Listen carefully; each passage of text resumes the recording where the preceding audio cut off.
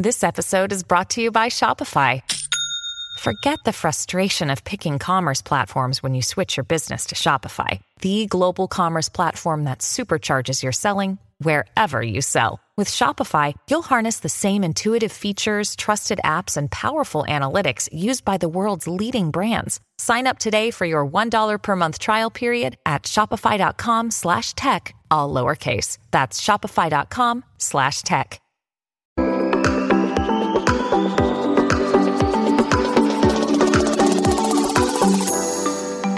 Hi everyone, welcome to the Value Inspiration Podcast. My name is Ton Dobbe and I'm the founder of Value Inspiration and the author of The Remarkable Effect. I'm creating a tribe of tech entrepreneurs that are on a mission to do something big and meaningful. I invite you to join the tribe as well, especially if you want to create change that matters and put your software business on momentum that you're proud of. The goal that I have with this podcast is twofold. Firstly, to inspire new forms of value creation by sharing compelling ideas and stories about the potential we can unlock when technology and people blend in the right way. And secondly, share experiences from tech entrepreneurs like you about what is required to create a remarkable software business and how to overcome the roadblocks to do so. Guest on my podcast this week is Rebecca Clyde, co-founder and CEO of Botco AI. We've moved into this on-demand economy, right? Everything has become instant and 24/7. And unfortunately, businesses have struggled to really keep up with that on-demand experience that customers expect today. If you really look at the buyer journey, you may have questions along the way as you're trying to ask these questions. And today, it's very slow to get those answers. You're going to be playing phone tag. You're going to be emailing back and forth to get those answers, and probably feeling very frustrated by the time you get all the information you need to make a decision. And this is no longer acceptable for customers. 73% of customers require, and this is for business and consumer buyers, are expecting instant engagement in order to make a buying decision about your company. And if you can't instantly answer them, they will go to whoever else has the fastest answer. This is Rebecca. She's an entrepreneur pioneering AI-driven chatbot technology. She's recognized as one of the 35 entrepreneurs of 35 and younger by the Arizona Republic and named most admired leader by the Phoenix Business Journal in 2018. Most of her career she's been in marketing, where she drove business growth through creative and innovative communication strategies. And this sparked the idea to co-found Botco.ai. The company is founded on the idea that brands are leaving money on the table through their inability to avoid significant time delays in answering questions from their prospective customers. As businesses, we haven't figured out yet how to make ourselves accessible through messaging in a way that is meaningful and we can do at scale. And this triggered me. Hence I invited Rebecca to my podcast. We discussed the effects of the growing mismatch in what customers have come to expect and what businesses are able to provide them when it comes to the way we communicate. We also discussed the journey that Rebecca went through from the idea to driving remarkable results and the lessons that she's learned along the way. By listening to this podcast, you will learn three things. Firstly, why true impact is created if, with your solution, you can redefine the tech-human symbiosis, i.e., the different roles that humans can play in the process to create value. Secondly, what benefits you'll get if you thoroughly test the viability of your idea before you start writing any line of code. And thirdly, the momentum that sparks once you make bets on being highly specialized and focus on the non-obvious, underserved markets. So hi Rebecca, welcome on my podcast today. Hi, thank you for having me. I really appreciate the opportunity to be here with you. It's a pleasure. I found your company, I think, through an announcement. Either it was about funding or it was about an award you won. And that's how I started to dig into what Botco AI is doing. And it intrigued me. And typically also the founder story and how these things start is always of interest to me. But before we go in detail about what is the big idea behind your company, it's always fun to know a little bit about kind of the person that I have on the phone here. So if you had to describe yourself in 2 or 3 words, what words would you use? Oh, that's a great question. Well, thank you for asking that. I would say in 3 words, I love the beginning of things. I'm very driven. I'm the kind of person that will just kind of go through any kind of obstacle, which makes me a good entrepreneur for that reason. And then I'm also highly connected. And, one of the things I love doing is finding the relationship between things and people and opportunities in those relationships. And so the unique mix of those three things that kind of makes it come together. Yeah, and these are great characteristics to run a technology company these days. Thanks, so fun. So talking about your company, well, let's dive into it immediately. Explain it a little bit. And what is the big idea behind this? My company, Botco AI, is an artificial intelligence platform for chat. We help businesses have meaningful and intelligent connections with their customer, use conversation. Big idea is that, right now we've moved into this on-demand economy, right? Everything has become instant and 24/7. And unfortunately, businesses have struggled to really keep up with that on-demand experience that customers expect today. And I noticed a gap. I have been working in marketing for 15 years, and I noticed this gap. And so I felt very to address it. Okay, I understand that. Yeah, I've been in marketing myself as well, in product marketing typically. And if you look back 15 years, it was completely different. What I've seen also is that a lot of people have tried to keep working the same way, but the world has changed around them. Yes. What problem did you see with that? Yes, of course, there's customers expecting different things, but what else did you see?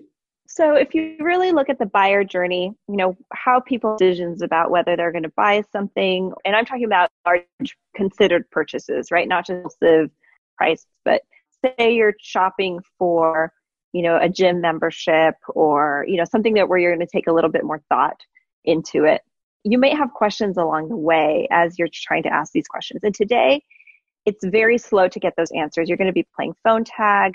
You're going to be emailing back and forth to get those answers, and probably feeling very frustrated by the time you get all the information you need to make a decision. And this is no longer acceptable for customers.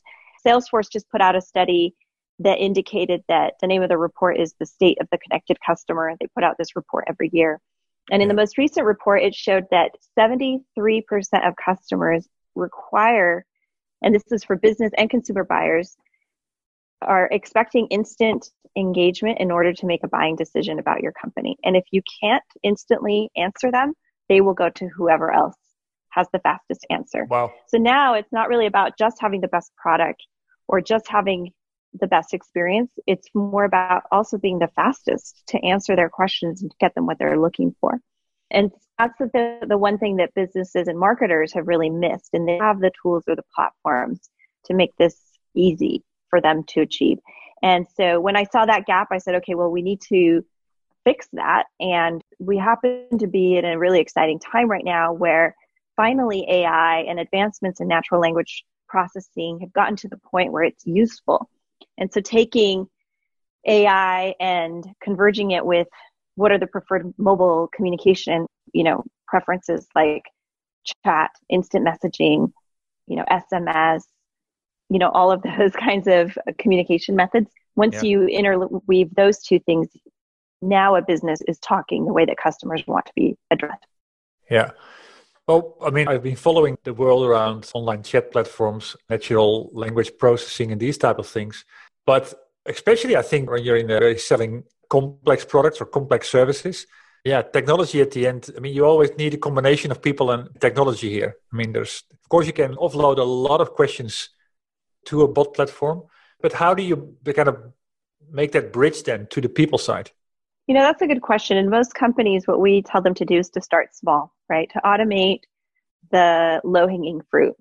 Mm-hmm. And what happens is once we train the AI to handle those, it's very easy to train it to go up the stack, so to speak, right? To take on more and more of that load of the conversation. And so now we have customers that are able to handle, upward of 90% of the entire sales process from, initial inquiry all the way to the end, just about to the end, using automation. And the only reason we haven't automated the last, 5 to 10% is only because the business doesn't have the internal infrastructure to do it yet. And as soon as they do, even that part will be able to get automated. So a little bit also. starts to become business process automation. Yeah. And once that kind of leaves the realm of chat and it's more about, okay, do your tools, do your systems have the ability to interface with our chat so we can automate that part of the experience? Okay. Yeah, there's legacy technology behind it that cannot be part of the full process yet. Correct. And as soon as those get caught up, then the full process is available. So does that mean that 100% of all the interaction along the journey can be handled by, well, technology then? I mean, so where does the people side remain?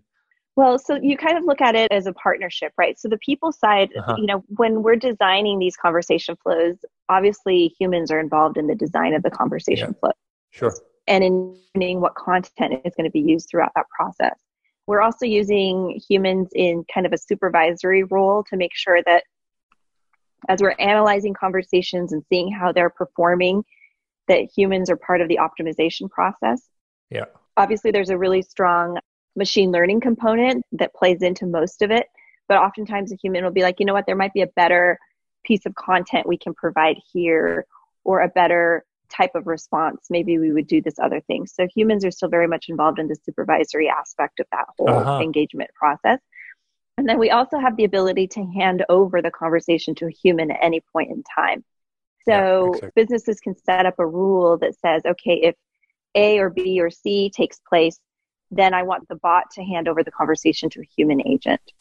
And that is a very seamless handover. And then when the human agent is done, they can opt to pass it back to the bot or keep it, right? And it's always the human's decision on what's going to happen there. Yeah. So there's definitely a strong partnership. I would say we're not creating a world where the AI exists in its own without supervision, without participation. Not at all. It's always there to serve. No, what you see at the end is that you move towards the exceptions and the where the high value conversations take place. That's what I would believe. Yes, exactly. And so you may have a chatbot handling kind of the front end of the process or early stages of the engagement. And then as the relationship matures, then the humans really take over. Exactly. I mean, since when has the company started? We incorporated in 2016. So it was, toward the end of 2016. So pretty much almost 2017 when we started. We spent our first 6 to 8 months doing a lot of validation. So before we even wrote a line of code, we spent time researching, interviewing prospective customers, trying to really define what the product capabilities would be and making sure that there was a market for what we were looking for. And it wasn't until we had that really solid, then we started to build prototypes of the product and brought on our first early access customer, which was great because that way we created the product with a real customer use case, not just in mind, but that was going to use it, right? So that was very helpful because then we weren't creating something in a vacuum. We were testing it with real customers, real data, real interactions. And then you saw that last year in 2019 in the fall, we won the Arizona Innovation Challenge, which is one of the biggest innovation prizes from, the public sector in the United States. Wow. And it's a huge honor to get that award. Yeah, I can imagine. That makes you proud at the end. You're doing it for the right reason. And the reason it won the award was because we had been able to get such great results for these large businesses that are using our product.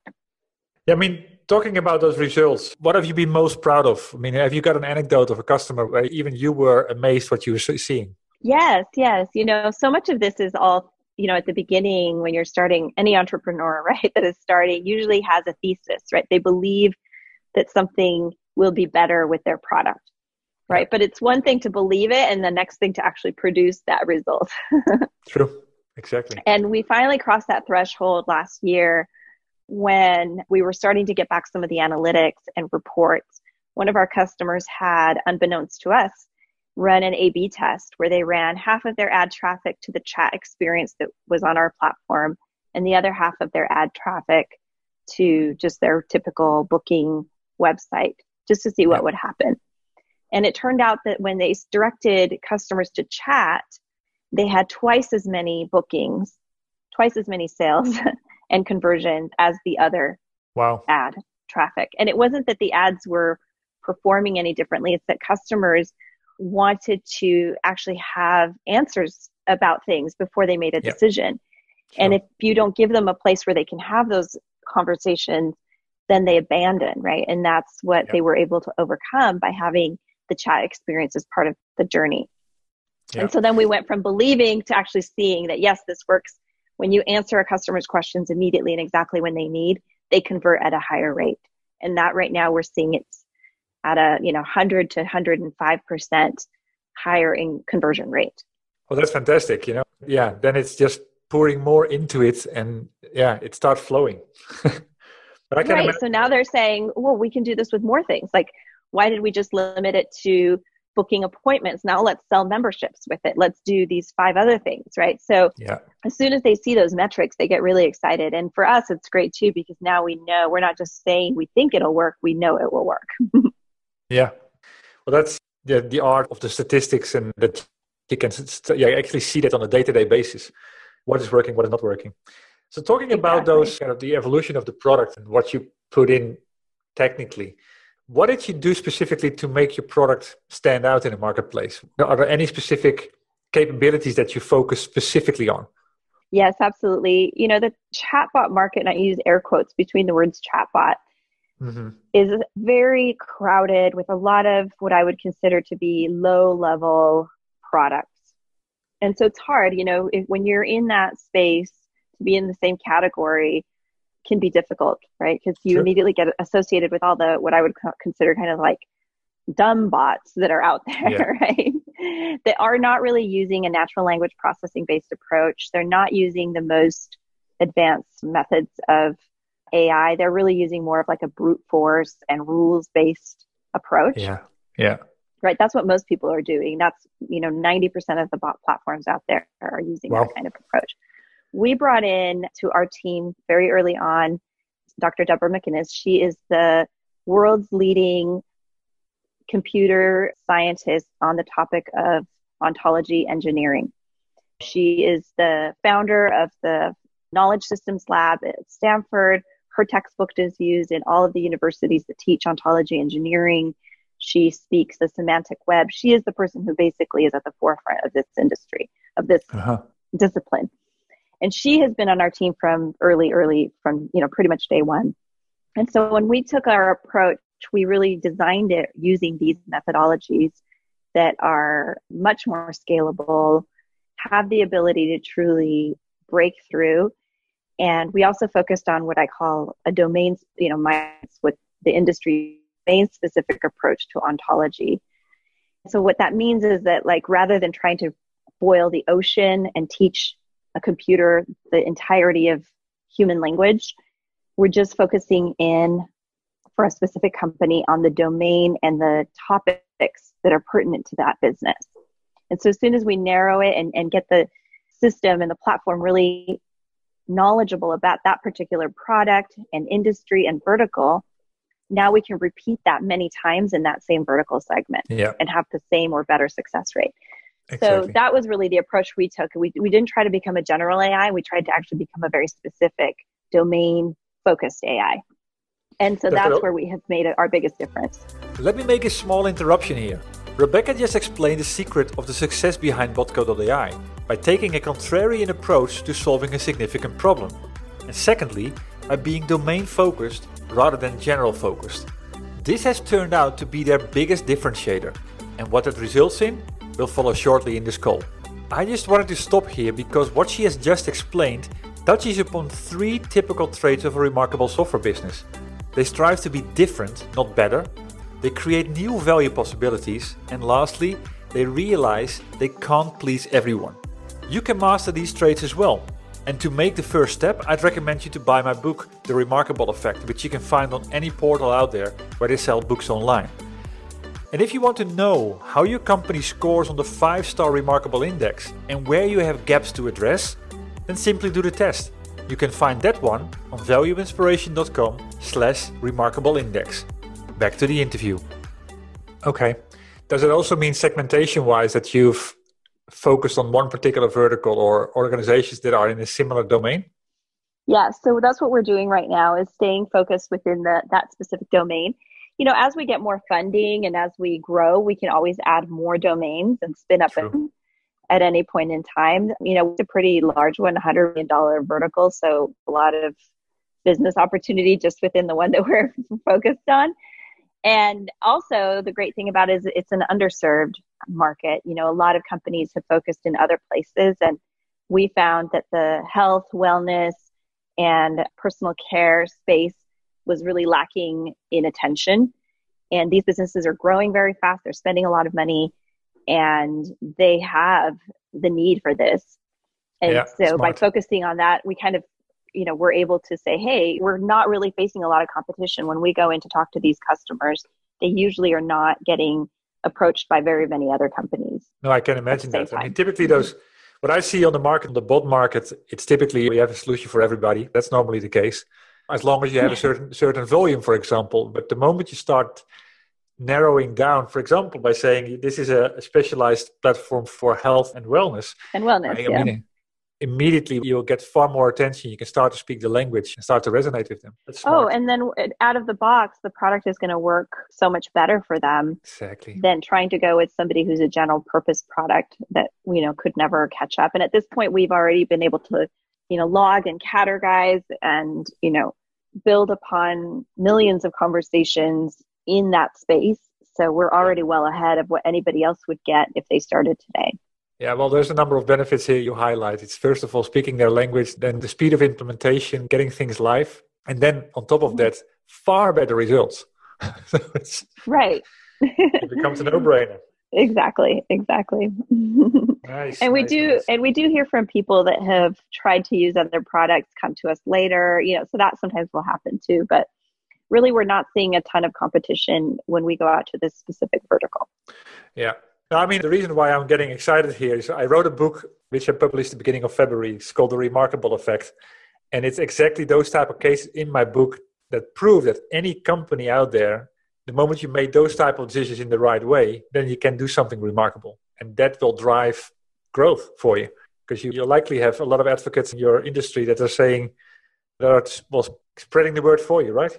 Actually, exactly. That's exactly what is happening, because many of the companies that are within our customer base, they're owned by these larger portfolio private equity firms that have hundreds or thousands of companies in that same category. And so now they're starting to pass our information on to their colleagues, and that costs us zero, right? We're not spending any marketing to get that referral. Yeah, that's where momentum starts. Very smart. So, I mean, normally my question is going to be like, what did you learn from selling this? But I think you answered that. Talking about, when I just highlighted my book and kind of on my journey and in all the podcasts that I've done so far, over 100 right now, I'm always looking for companies that are moving the edge, that are transformative and doing something that's worth making a remark about. So what do you believe from your experience as an entrepreneur? What is a key trait to run or to create a remarkable software company?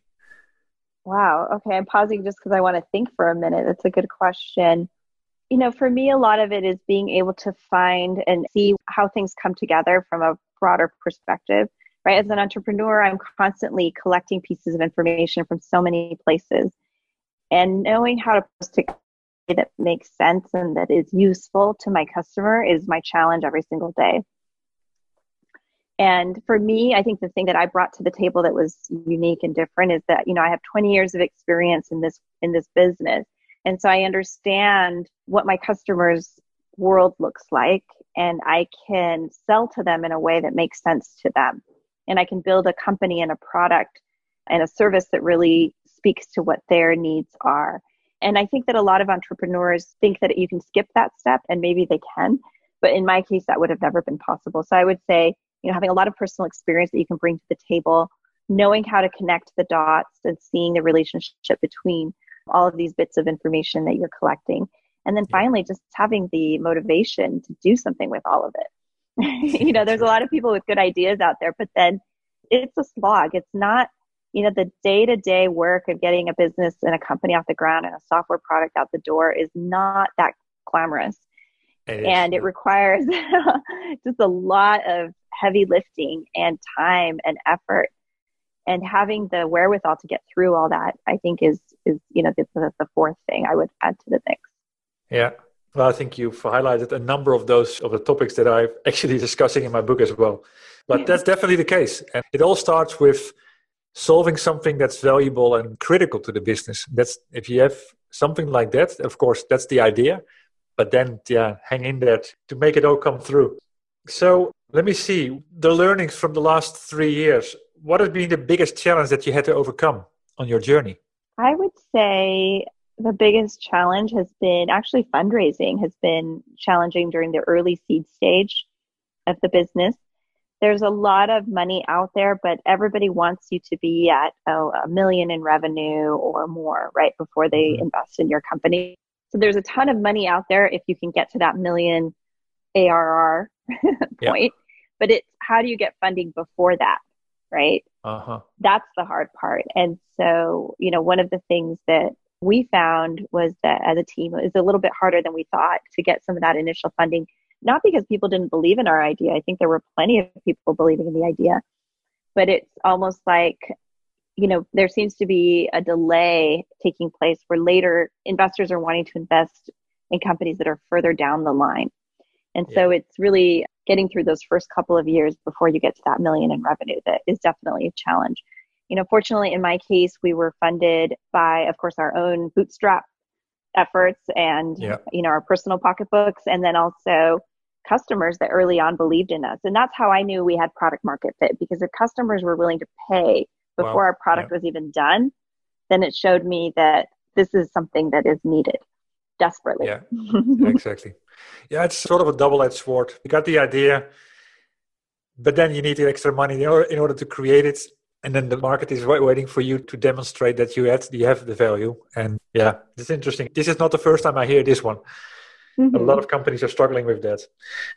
So, would there be anything you would be doing differently if you could do it again? I would have probably moved faster on some things. I think that there are times when I moved maybe a little bit more cautiously because of the amount of money up front that we had to put in. And so, when it's your own money, you're like, oh, I want to be really sure. I want to be really careful. True. Which, is good. But at the same time, it also means that everything moves a little bit slower. So I think maybe not hesitating and moving a little bit more quickly and just, not being worried about, just trying more things faster, I guess is the word. In Silicon Valley, they use the term, fail faster.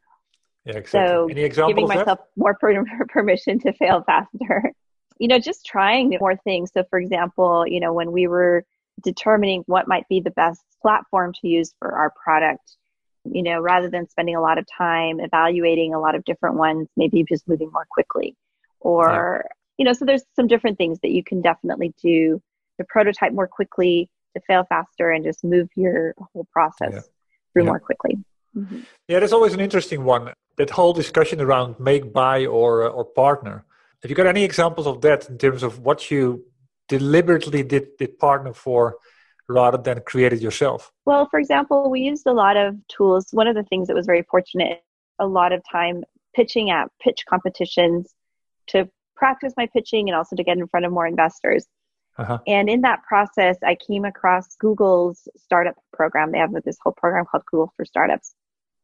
And so they actually gave us on 2 different occasions $20,000 in credits for Google products. And that was actually very helpful because it prevented us from reinventing the wheel. And we were able to use some out-of-the-box tools and capabilities that Google already had.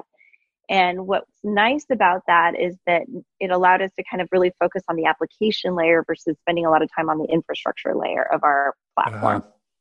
And so I would advise hey, don't go and try to rebuild your own cloud infrastructure or use the tools that either Google or Microsoft or Amazon had already put out there for the developer community, because there's no sense in trying to spend time rebuilding those.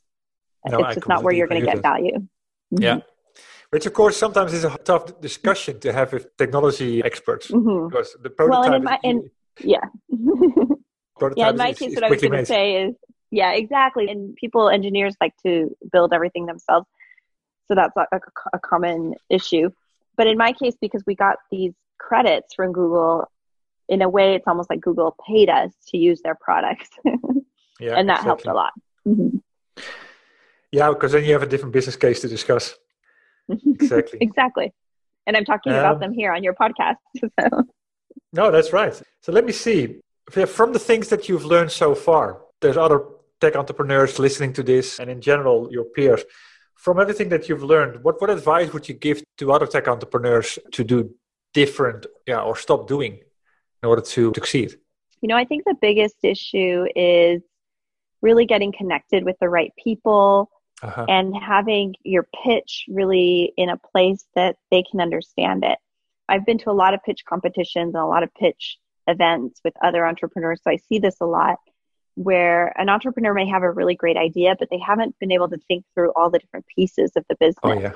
Yeah. Because at the end of the day, you're not really just selling a technology. In fact, your investors are not trying to invest in technology. They're trying to invest in businesses. And so what are the elements that make a great business? It's sure having a good piece of tech is important, but all the other things, have you thought about your go-to-market strategy? Have you thought about your pricing? What does your revenue model really look like? Does it work over a long period of time? Yeah. Does it only work if you're getting venture funded, or does it work on its own once you get past venture funding?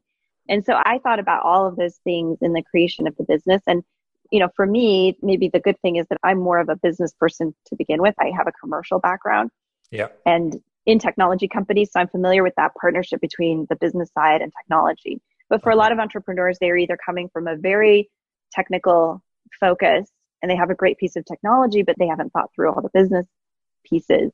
Yes. Or vice versa, right? So I think it's really the marriage of both, and thinking about how is this platform or product going to really work as a business so that an investor can get a return, because otherwise they're not going to be interested. Completely agree. Yeah. So how did you learn, or how did you prepare yourself in the best possible way? Is that just by doing it a lot and failing a lot? No, I spent a lot of time just getting educated. So, first of all, I had my own business background, from the last 20 years that I had, built my own businesses in the past and worked for large Fortune 500 companies. So I had some solid fundamentals myself. But then from a startup perspective, I just did everything that, I joined startup meetups. I went to a lot of boot camps. I met with mentors. I talked to people who had done this several times. I brought into my founding team a serial entrepreneur who had done 4 companies before. So she had been through this cycle many times. Right. So I did my best to really surround myself and immerse myself in all the learning possible so that I could put together all of these pieces. I didn't try to go at it alone and build this in a vacuum. No way. Okay. No, that's right. But at some point in time, you need to test it and it needs to be validated. Right. Yeah. And getting feedback has been critical. One of the things that I have found has been helpful to me is that I'm always excited about feedback. So, from the very beginning, and we were even testing out the concept, I was taking it to investors, even knowing that it was too early for them to invest, but just to get their feedback. Like, does this even look like an investable business to you? And then getting feedback from prospective customers, and then not being married to my idea, but just really being open to hearing what people would say about it. And I found that when I had a more open mind and I accepted the feedback for what it was, I didn't have to implement it, but I at least had to listen to it and try to understand it. Yeah. I gained a much better approach, and I was able to improve my overall pitch and improve the business by doing that. That's very wise lessons shared here. Well, that's where a lot of things fail. I actually literally had someone said to me last week, that it's so easy to fall in love with your own idea in your company. Yes. Sometimes that happens already in the early stages, but it happens a lot with organizations that have been around for a while. That's where you get complacent. Fun. So what is next for you? What is your biggest aspiration for the next 12 to 24 months? So our focus right now is scaling, taking the early wins that we've had for our business and repeating them. So right now my focus is on building a repeatable sales strategy, really getting the sales program up and running. We have some exciting advancements in our product roadmap that are also coming along very nicely. So those, I think, are, for me, the next 12 to 18 months are really focused around that. And then we'll be ready for, our next round of investment. So, hitting that investor circuit again is going to be, definitely on my calendar the end of the year or early next year. Exactly. So have you already had your thought around, how the business could change with what's currently going on with the coronavirus? It's really interesting. I've been getting a lot of calls from companies because of the coronavirus. So weirdly, a lot like how you found me, where you just searched and found me on this Arizona Innovation Challenge. I've been getting, calls from companies all over the world. And I'm talking about major companies, Fortune 500 type of companies that are reaching out to us because they are realizing that, they did not have a system in place to really handle customer interaction and engagement in a way that satisfied this on-demand experience, but then also thinking about the future. Maybe they don't have the staff that they've had in the past. They're going to have to automate more things. Yeah. And so we're looking at kind of both sides of the coin going forward. Yeah. Exactly. Well, that's the only thing I think we can do. It's not how do you create a crystal ball, but there's definitely things going to change. And I think it's an opportunity as well. It makes people realize that not everything you can take for granted. And the things that you need today was maybe even completely irrelevant yesterday. Mm-hmm. But this is how the world is changing. So if there's anyone in the audience that could help you, what would you ask? Is there any big ask that people can help you with? Oh, that's a good question. Well, one of the things we're doing in light of this current, public health crisis is offering any business that is in the, health or wellness sector that we target, because we already have an AI that we know will work really well for them. If they need to use it for, free during this time, just to answer questions from their customers about business closures or how it's going to affect their programs, membership pricing, all of those different things. Yeah. We're happy to provide that. So if you have a business in this category that we could help you with, or if you know of somebody that could benefit from it, put them in touch with me and we'll get them going. We'll help them out during this time. Okay, that's going to be loud and clear on the podcast. And I'll think about it myself. So, where can people, for example, go to find out more about Botco.ai and to say hi to you? Sure. You can always find me on LinkedIn. It's Rebecca Clyde. If you wish to send me an instant message there, I'm pretty good about responding. And then if you want to go to our website, it's Botco.ai. And there's a little button there that says schedule a demo. And if you click on that, you can get an appointment with us and we will be able to answer any questions that you might have. Okay. That sounds simple enough. Well, thank you very much, Rebecca. This was inspiring to me. It's always interesting to hear different perspectives. And I liked your approach towards segmentation. I also liked your approach towards the innovation that is taking place and how you come about to create something and to create a product in actually what is quite a dense market and with a lot of, like you say, dumb butts in there. So that's always a challenge that a lot of organizations are struggling with. And I think they can learn something from that. So thank you very much. Absolutely. Thank you, Ton. And I'll be sure to get your book in front of my startup community here. I'm actually in a couple of different accelerators. So I'm going to share your book with some of my colleagues as well. Thank you very much for that. Absolutely. It's a great one. So I'll make sure we all have that resource. Wow. I highly appreciate that, Rebecca. And that leaves me to turn myself to my audience. I hope you enjoyed my interview with Rebecca as much as I did. And if you have any questions to me or to her, please share them. Just send me an email at ton.dobby@valueinspiration.com. And if you liked it and got inspired by this interview, please share it with other tech entrepreneurs on a mission that you have in your network. Other than that, thanks for tuning into this podcast. I had the honor to speak to Rebecca Clyde, co-founder and CEO of Botco.ai. As said, the goal that I have in this podcast is twofold. Firstly, to inspire new forms of value creation by sharing compelling ideas and stories about the potential we can unlock when technology and people blend in the right way. And secondly, share experiences from tech entrepreneurs like you about what is required to create a remarkable software business and how to overcome the roadblocks to do so. Before I close, I have 2 more comments to make. If you know other tech entrepreneurs on a mission that have a story worth sharing, please send me an email at ton.dobby@valueinspiration.com. Building the momentum all starts with revealing the ideas. And that starts with you. And if you want to know more about my book, or you're interested in joining the Remarkable Effect tribe, please visit my website at www.valueinspiration.com. Thanks for tuning in. And you could do me a big favor by rating the podcast on iTunes or provide me with your feedback directly. I'll see you shortly on a new episode.